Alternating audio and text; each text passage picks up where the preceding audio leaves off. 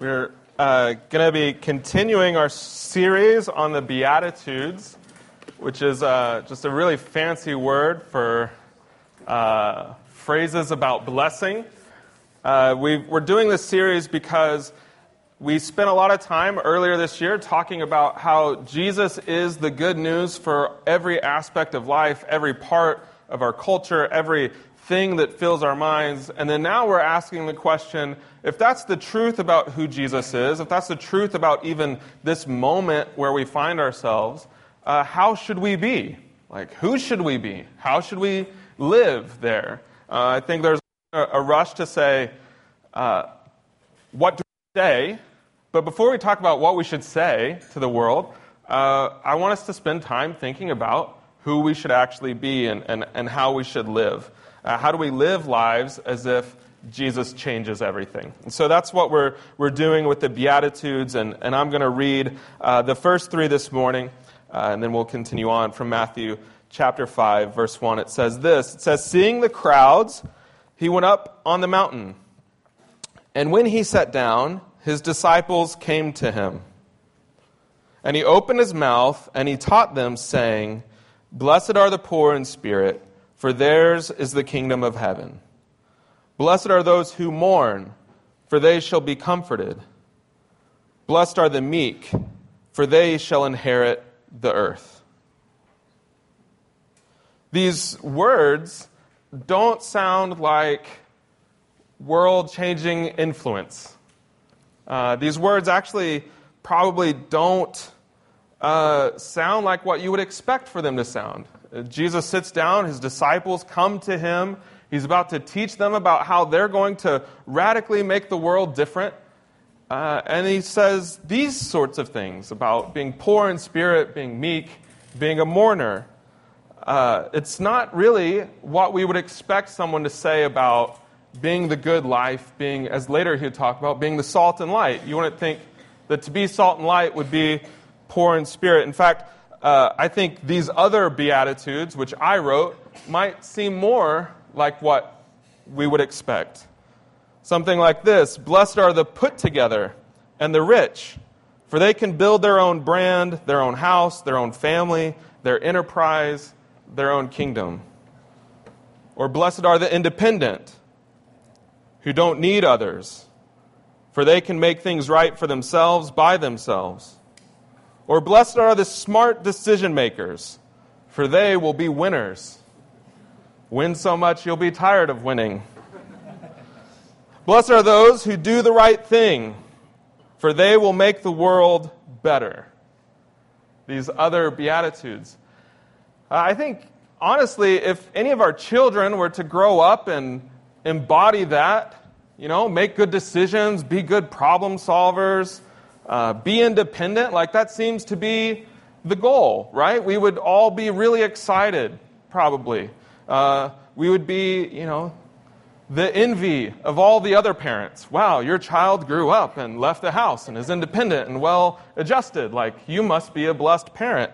Or maybe you're also someone who you read those Beatitudes and you're like, yeah, that's what my parents expected of me, and I'm somewhere between meeting that expectation or failing at it. I know that's often what some people experience on Mother's Day, is the weight of unmet expectations. We would think that these other Beatitudes are the ones we're supposed to be. If you can be those things, you can create a world that you want. You won't need anything. You could fix any problem. Those other Beatitudes make sense. Those are actually the ones that I think we learn all the time. It's even the way we learn about being the best kind of church or the best kind of Christian. The best Christians are the ones that are put together. Like the most mature are the ones who have their lives figured out. And they can then go help other people because they don't need anything. They've got their lives in good order. Or we might think the most solid Christians, the truly that get it. They're the ones who can say the truth that needs to be said, and without wavering, without being consumed with what other people might say or how they might feel about it. We can just say it, move on. Who are so independent, so isolated, they don't have to worry about how their friendships might be harmed. They're the ones that really get it. Or the best leaders, the leaders that the church should have, are the ones who always make good decisions. That's what my grandmother taught me. Happy Mother's Day to her. She was always say, just make good decisions, Brad. She repeated it to me way more than any of my other fellow cousins. And I think probably for some good reason, like make good decisions. You're running around the property naked, so make good decisions with your life. But those are the leaders that we need, right? The ones that always make the right, good decision. The best churches are the ones that have the most influence, the most people in them, the most influential in the highest levels of power. Those are the really important churches. If we just had more important churches, then we'd be good. I think we actually live in sort of an amazing season of history in America where you have a whole generation of people that have kind of read those Beatitudes and said, if that's the way that the church is supposed to be, the put together, the rich, the mature, the isolated, the powerful, we have a whole generation of people that looks to those and say, yeah, I don't think that's what it means to be a Christian. It's kind of exciting, It's a whole swath of people that says, if that's the church, then I don't want that. That's what it means to be a Christian, then that's hollow. And I even bristle at it. It seems to fall flat, which I think is a pretty true assessment. If the put-together person, the one who's got their life in order, comes to you and says, hey, all you need is grace. Grace is what you need. I don't need any, but you definitely do. It falls flat. Or if the really great problem solvers who don't find anything that comes into their life that they cannot fix themselves, they come to you and they say, Jesus is the answer we've all been looking for. Well, all that you've been looking for, I've fixed it myself. It's kind of an empty message, isn't it? Or when the proud come to you and say, here's the truth about sex or politics or war or justice, but I don't have any compassion for that. It feels pretty empty. Or as the Apostle Paul said, I could have the rhetoric of an angel, but if I don't have love, I'm just noise. And so there's a whole generation of people that says, well, the church is just noise because of these things. We also live, though, in a very apathetic moment where people look at that and they say, I don't want to be that kind of Christian, so I'm not going to be any kind of Christian. And we allow the loudest, most dysfunctional voices to dictate to us what a Christian is. We don't allow the truth about what Jesus says for us to be. We just allow the most misguided thing from our past about what the church is, what a Christian is. That tells us what the truth is. We don't listen to the way of Jesus and who he is. Too often we're afraid, so afraid, of being like someone else, some picture that you have from your past, that we don't actually embody who we are. We're so knowledgeable about what not to do, how not to be. It's amazing. I think we could write, and people are trying, to write volumes and volumes and volumes about what the church should not be doing. And we spend so much time describing that we don't actually live and be who we are. But what Jesus is saying here over and over again is he's saying, this is who you actually are. And this is who I came for. These are what my disciples are like. So maybe we should become maybe just a little bit more eager to see not what, our culture says is a good, important person, or even more eager to look to Jesus to see what is, in fact, a blessed, full, abundant, powerful life. And instead of trying to be afraid of being like those people that we don't do anything, maybe we should become more concerned with who Jesus looks to us and says who we are. The truth is just the truth, and it actually produces good life from the mouth of Jesus. And so I just want to quickly, I shouldn't have made that promise, but I just want to look at three of these first three Beatitudes. The first one, he opens his mouth and he says, "Blessed are the poor in spirit, for theirs is the kingdom of God." The poor in spirit. Eugene Peterson says, the moral disasters. Blessed are the disasters. The emotional wrecks. The out of sorts.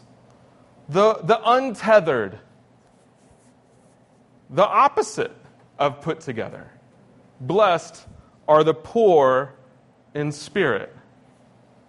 The Old Testament describes the poor often and regularly. The poor in the Old Testament is the one who's afflicted and unable to help or save themselves. To be poor in the Old Testament view of the world is to be someone who is in a situation where they cannot help themselves out of it. They're in a pit and they can't climb out. They're in debt that they cannot pay. They're in a struggle and a strife that they simply cannot, by their own strength or their own power, get out of it. That is the poor in spirit. Someone who needs someone to rescue them. To be poor in the Bible is to be utterly dependent. To be completely in need. The poor in spirit are those who are dependent and in need of someone else to rescue and save them. They're the spiritually dead, abused, forgotten. They are the wrecks, the out of sorts. And Jesus looks to them and he says, "Blessed. Blessed are them, the complete shipwreck." Jesus says, you, if that's who you are, if you go to Jesus and you say, "I am of complete need," he says, that's so good. You can even imagine Jesus getting so giddy and so excited. These people are poor in spirit. They need someone to rescue them. Good news. The kingdom of God came for you. The kingdom of God is not this wonderful gate that is opened up for all the really successful and brilliant and wise people. The gates of heaven are open. The kingdom of God comes to us, the poor, the dependent. Those who even spiritually, as Paul says, you are dead in your trespasses and sin. You can't even walk. You can't even breathe. And the kingdom of God, Jesus says, comes to you. And if that's who you are, you're blessed. Or earlier, or in a different gospel, Jesus is eating and hanging out with sinners, as he often did, and some people came up who didn't consider themselves sinners. And they said, "What are you doing, eating with all of these poor in spirit?" And Jesus says, "I came for the sick, the dying, the sinner." Jesus says, you're so blessed. You, the poor in spirit, you're so blessed. Why? Because Jesus is even saying it with his own mouth. God, the kingdom of heaven, is on earth, looking to you, speaking to you, opening up his mouth. The kingdom of God has come for you. the outcast, the down and out, the untethered, emotional wreck. We are the poor in spirit. And even if we had, I think it can be kind of easy, especially even in this room, to be like, yeah, we're poor in spirit. Like, these chairs are kind of wonky. Some of you should get tetanus shots if you're sitting in the back, though Tripp does a good job filtering out the rusty ones. In this city, you can look at your bank account and how much money goes to your housing, and you're just like, well, yeah, of course I'm poor in spirit. But actually, I think that it's quite easy to feel, self-entitled and rich. I remember several years ago, we moved to Portland. The Portland stories are fading away, but they're still around. We moved, and I thought, we're such good people. We care, we open up our house to all these people. Before we came to this neighborhood, no one had a 4th of July party. Now they have a 4th of July party. Before we got here, there were weeds in our garden, and now it's beautiful, and there's vegetables, and we're sharing them with all of these people. We're educated, wise, smart, full of the Spirit. These people are so lucky. The kingdom of God has come because we rented this house. And then something happened. We make some bad decisions. We don't care for one another. We don't love each other. We lose track of who Jesus actually is. We fall into just the consistent habit of not loving even just one another in our own house, much less anyone else. And it all sort of culminates to this point for us. We just are the bankrupt, the emotionally, spiritually bankrupt. We have nothing left to give. All that we're giving is just on the credit card, which leads to, as I've shared before, interventions and counseling and all of these different things. But I can remember thinking, well, that's it. We failed. The kingdom cannot come anymore to this street.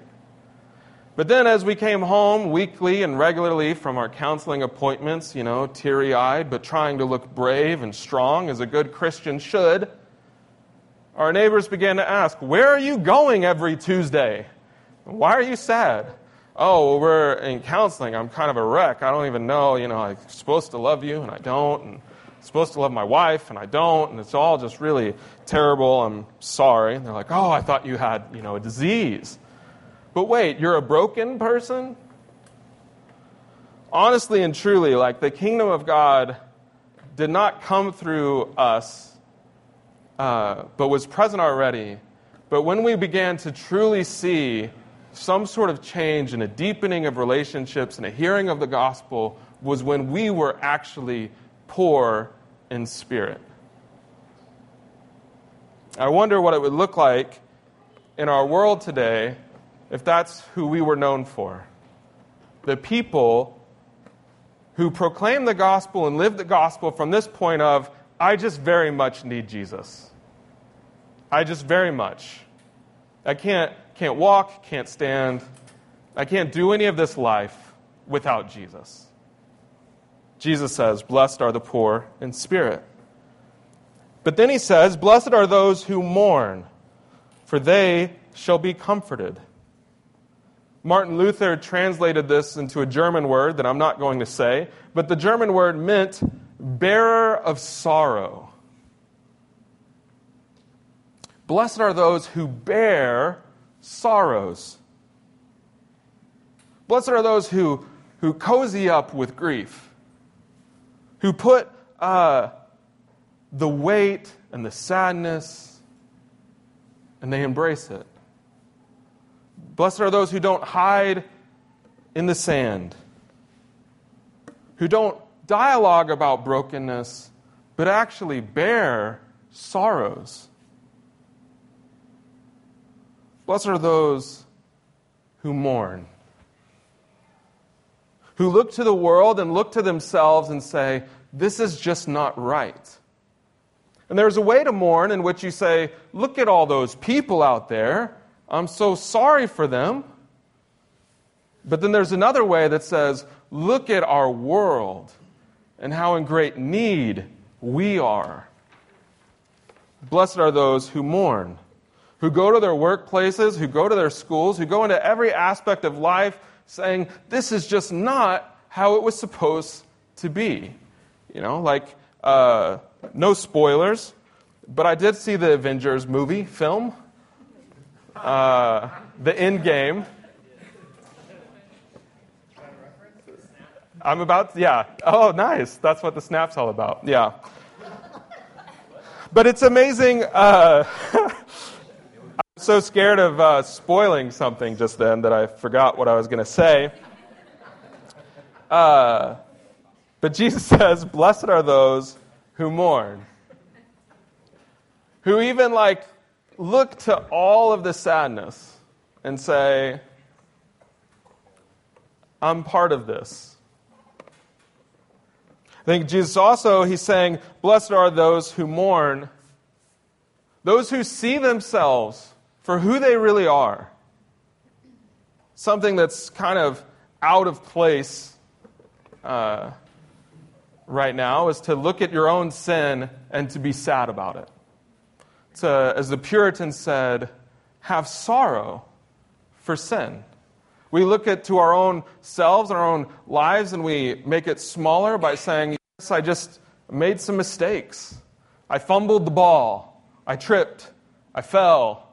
These are all great euphemisms, right, for sin, for rebelling against the very living God who created you and billions of others, that you would worship and magnify who He is, and we belittle our trespasses by saying, I just kind of tripped and fell. Jesus says, blessed are those who see their sin and mourn. Those who have become a burden to Jesus. Who, when we sing about the cross and whenever we reflect on Good Friday or Easter, we're not imagining, man, this is good news for other people to hear. Can't wait for my neighbor to hear this, but we simply sit there and say, it was my sin that put him there, right? Amen. Thanks, Jess. Happy Mother's Day. But Jesus says, even in that morning, He says, you're blessed. Because you'll be comforted. Someone is going to come, sit beside you, and take the sorrow away. You'll be comforted. You will find a wholeness and a rescue and a saving. Blessed are those who come and see their sin and grieve over it. Because Jesus came, the one speaking these words, came to die for it. Blessed are those who, like Jesus, go up to the top of the city and look out and grieve and weep for the people who don't have a shepherd. We're comforted because the shepherd is ours. Jesus is our comforter. He sends the Spirit to be with us, beside us. That's what it means when it says we don't grieve like the rest of the people who say really quickly, man, this world is kind of crazy. We're still shooting people at schools. We're still at war. We're still hating and violent towards one another. Still punching each other's cars, as bizarre as that is. Ask Trip his story, it's funny. Jesus says, blessed are those who mourn and grieve over the lostness of a city, of a place, who bear the burdens. That if, even in this cultural moment, that's even how we embodied it with one another. There's a community of people who mourn and carry and care about the sorrows of our world. Blessed are those who are acquainted with grief. I think, too, the reality of speaking the truth from a place of mourning. I think a lot of times, in my own life even, I get very frustrated that people just won't hear the truth and know the truth and, obey it and live by it. But I also wonder what happens when we come to people actually bearing the weight and the grief of what we're calling them into. Calling them to lay aside their identity. Calling them to lay aside, for many, their loved ones. I don't know if you can speak truth in love without speaking truth and sorrow. Empathy. Mourning their pain. Even if it's self-inflicted. And I just want to say, too, that empathy or mourning is not the opposite of truth. It's like, well, you can be empathetic with someone and where they are, or you can tell them the truth, But it's actually both. Throughout Jesus' life, he models a life where he sees, he touches, he's concerned about, and he also calls people into who they really are. And it can be as simple as mourning the death of a friend's cat, which is something that's happened to me. Like on the playground, at school, a father of one of Nora's friends is there talking about their cat that they've had their entire family life who's died. And I, broke social rules and put my arm around him and said, that is really terrible. And I'm really sorry. And that's not the way it's supposed to be. And then later asking him again, how are you doing grieving your cat? And I don't like cats. That's not a thing that I enjoy. Though they do eat mice and spiders. But anyway, this is who Jesus calls us to be. People who have been comforted. People who mourn. You're blessed. And then he says, blessed are the meek, for they shall inherit the earth.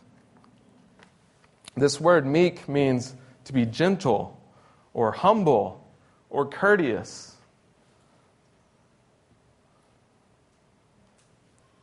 It means what we think it means, to be meek. It means someone who comes and says, I am not the greatest. Or humility simply meaning I know who I actually am. Like the meekness is not to say, I'm pretty great, but let me lower it down a few notches so we can relate, I think that's how I was raised to be humble, You're a Watson. You're awesome. You're incredible. Make sure you give other people a chance to talk or whatever. Give other people a chance to look smart or whatever it might be. Because you're a Watson. And so you have lots of privileges. Make sure you don't use them all on people. That really is what humility was. It's polite to say, yeah, I know I won this award, but there were a lot of other people who wanted to win it and didn't. That's what humility is, right? You kind of take who you think you are and you publicly lower it down a bit. Or I can remember, real humility was I was leading this campus ministry and I was the speaker person and I thought, to be really humble, I'm going to wash the toilets every week to show these people I'm really humble. Even though because obviously this task is completely beneath me, but I'm going to do it anyway because it says so in some leadership book somewhere. Leaders eat last or whatever it might be. But what Jesus is talking about is not this sort of downgrading of who you think you are publicly. Humility in the scriptures is actually just understanding who you actually are. You are a person created not of your own accord, but futile and simply easy to kill and destroy. Our bodies are weak. You look at all the other creatures, and then you look at us, and you're like, how are there so many of us? Like, these things are just walking time bombs, right? We're a person, not created to ascend to all of these statues, but we're just made under the very presence of God. Like, God got down into dirt and made us. That's what the great Catholic thing of dust to dust, ashes to ashes is so powerful, because we remember and we recognize, oh wait, I am just dust. Dust created under God to glorify and to worship God, and any sort of worship or utterance about who He is to recognize who we're not. It's not downgrading who we are, but actually recognizing who we are. Martin Luther also, about the Beatitudes, described that this is not a list of things that we can achieve or accomplish or just, bear down and get disciplined about. But he said this is just a list of things that everyone needs the gospel and the grace and the power of God to emulate just a little bit. Like, for us to be any of these things, to even have any form of blessing at all, would be a complete, powerful manifestation of God Himself. That's who we are. And it produces this courteous, gentle patience. It means that we don't get to live this wonderful life where we say, look how awesome our community is. I am part of this beautiful missional community, and we're so good. But we actually say, no, we are the morally bankrupt, the spiritually impoverished. We're the mourners, the grievers, the sinners. Look at how wonderful Jesus is. When people come to us to describe, man, your community's so good, it's so awesome, you guys make food for each other and meal trains, and it's amazing the apps that they've created just for the church to be the church. And we could say, hey, we're so awesome, aren't we? We do always take care of people's needs. Or do we just say, this is nothing compared to the infinite glory of God and His saving power for us? Jesus says to the meek, He says, you shall inherit the earth. You're blessed. You will inherit the earth. You will have everything, and you will have nothing. As we talked about last week, the great paradox of being a disciple or a follower of Jesus is that to come in, you say, I have nothing. The call to come and follow Jesus is a call to come and die. Say, no more of my identity or my things or my stuff. It's all God's. I'm dying to behold Jesus. But then as that dying, then we are raised to this miraculous life where the Spirit of God actually dwells in us and comforts us in every sorrow. Where we don't live in the kingdom of America or Los Angeles, but we live in this kingdom of God where He gets everything that He ever wanted from this world. And that we inherit the earth, the meek, the humble. We inherit a new creation. Just talking about this future reality where the earth is no longer under the weight or the pressure or the curse of sin, but creation itself is simply alive, bursting with unhindered life. That's your inheritance. That's what you get.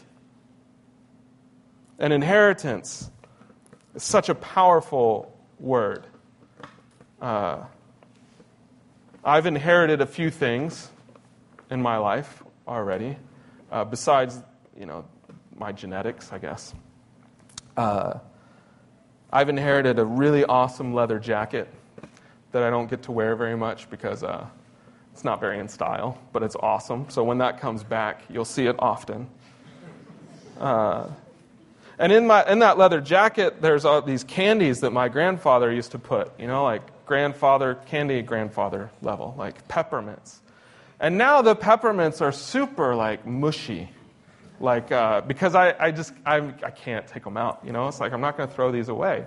But you know how peppermints get, as they decompose and they age, they get am I the only one that's experienced old peppermints? Everyone do this experiment, take a peppermint, put it in a jacket for 30 years. And then 30 years from now, you'll understand this illustration. But this jacket's amazing, and inside, and I think I treasure the peppermints more than anything else, because it's my grandfather was a super generous person. He gave out little 10-cent candies, but he also gave out $10,000 checks. That's the kind of person he was.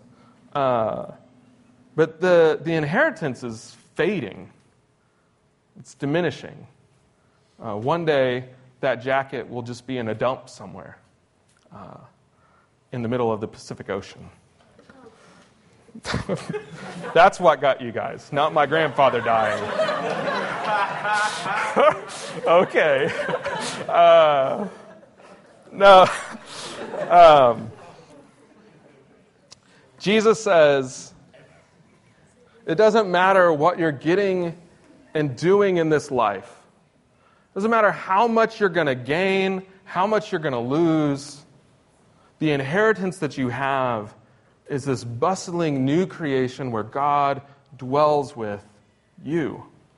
You and a host of other people, of every kind of person, of every generation, you and a world and an earth without sin or its curse, just Jesus at the center. Not even needing a sun anymore to sort of give us energy or light or make the world work, but simply God and His glory in the center of it.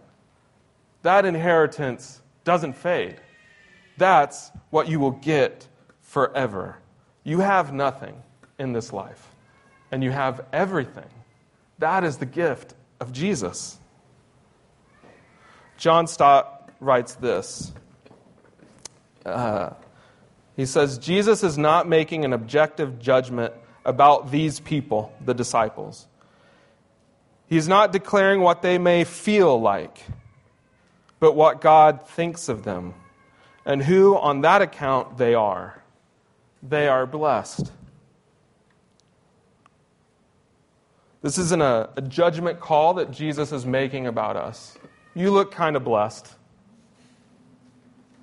He's not even declaring, hey, I want you to feel blessed. This Greek word can also just mean happy. Happy are those who are poor in spirit. I think it's better translated blessed, but Jesus isn't just saying, be happy in your circumstances. No, what God is doing here is He's saying, this is what I think of you. And this is who you are because I think of you that way. You are blessed to even hear these words. Lastly, all of these phrases are collective, not individualistic. The poor is a plural descriptor. Those who mourn is plural. Those who are meek and all the others as well. So none of the other future preachers get to describe this. I'm stealing it. They're all plural. They're collective. He's describing them as a group. The disciples. This is who they are. Not just who you are. This is who we are as a church. This is how we live together. This is how you're even conceived and called into the kingdom of God, is together into poor in spirit, together into meekness, together into mourning, together blessed. Collectively blessed by the power and the presence of God. And so I just wonder what kind of thing God desires to do with us as collectively the dependent, the ones who are we just need God for everything. Or the mourners, like we just see the sin of this world and we grieve for it. The humble, the gentle, the courteous, who say we are not incredible or awesome, but Jesus is. Or even I wonder what God does with a church that believes that they're blessed. Like believes that there's nothing that can be taken away from us.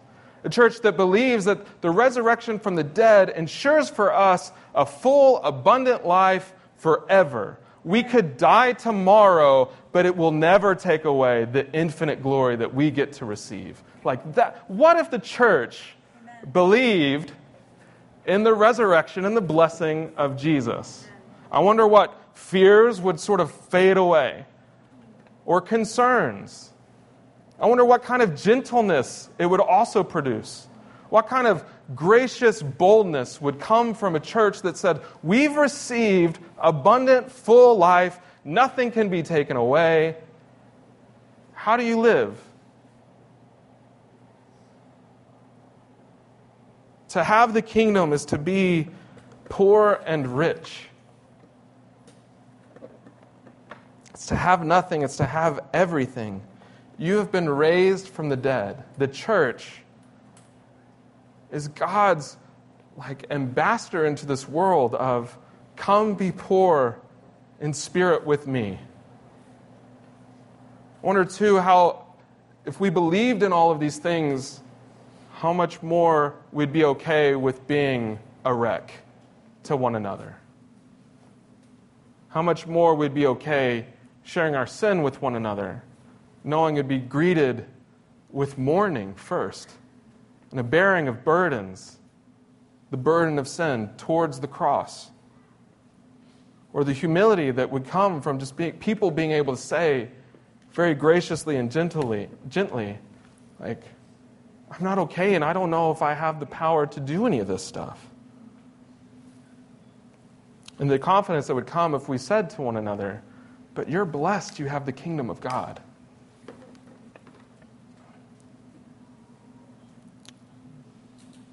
This is who we are. When Jesus says, come and follow, this is how we answer it. This is how we embody it. This is how we live. And I'm very confident a church like this is like a really incredible glass of water to the thirsty world around us. This is good news in this city. It's also very distinct news. It's very distinct news to not be trying to build ourselves up, but instead to point to a different hero altogether. What power there is in the blessing of Jesus. Let's pray.